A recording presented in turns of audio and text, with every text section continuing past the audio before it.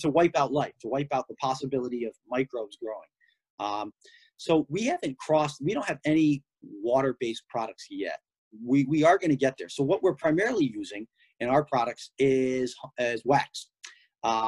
And, you know, in 300 pounds of honey, or say just say 100 pounds as a reference point, there's probably, you'll probably get in, because you literally cut off the face of the comb with a hot knife. You cut off the wax, and then you're left with kind of like wax, sloppy wax, and then you put the honey in a centrifugal spinner, and the honey comes out, and you know, and then you minimally strain it. We don't heat it or anything because we don't want to destroy any of the natural enzymes, or we put it through a strainer to take out like the, you know, large stuff, but it still has pollen and stuff. And frankly, it's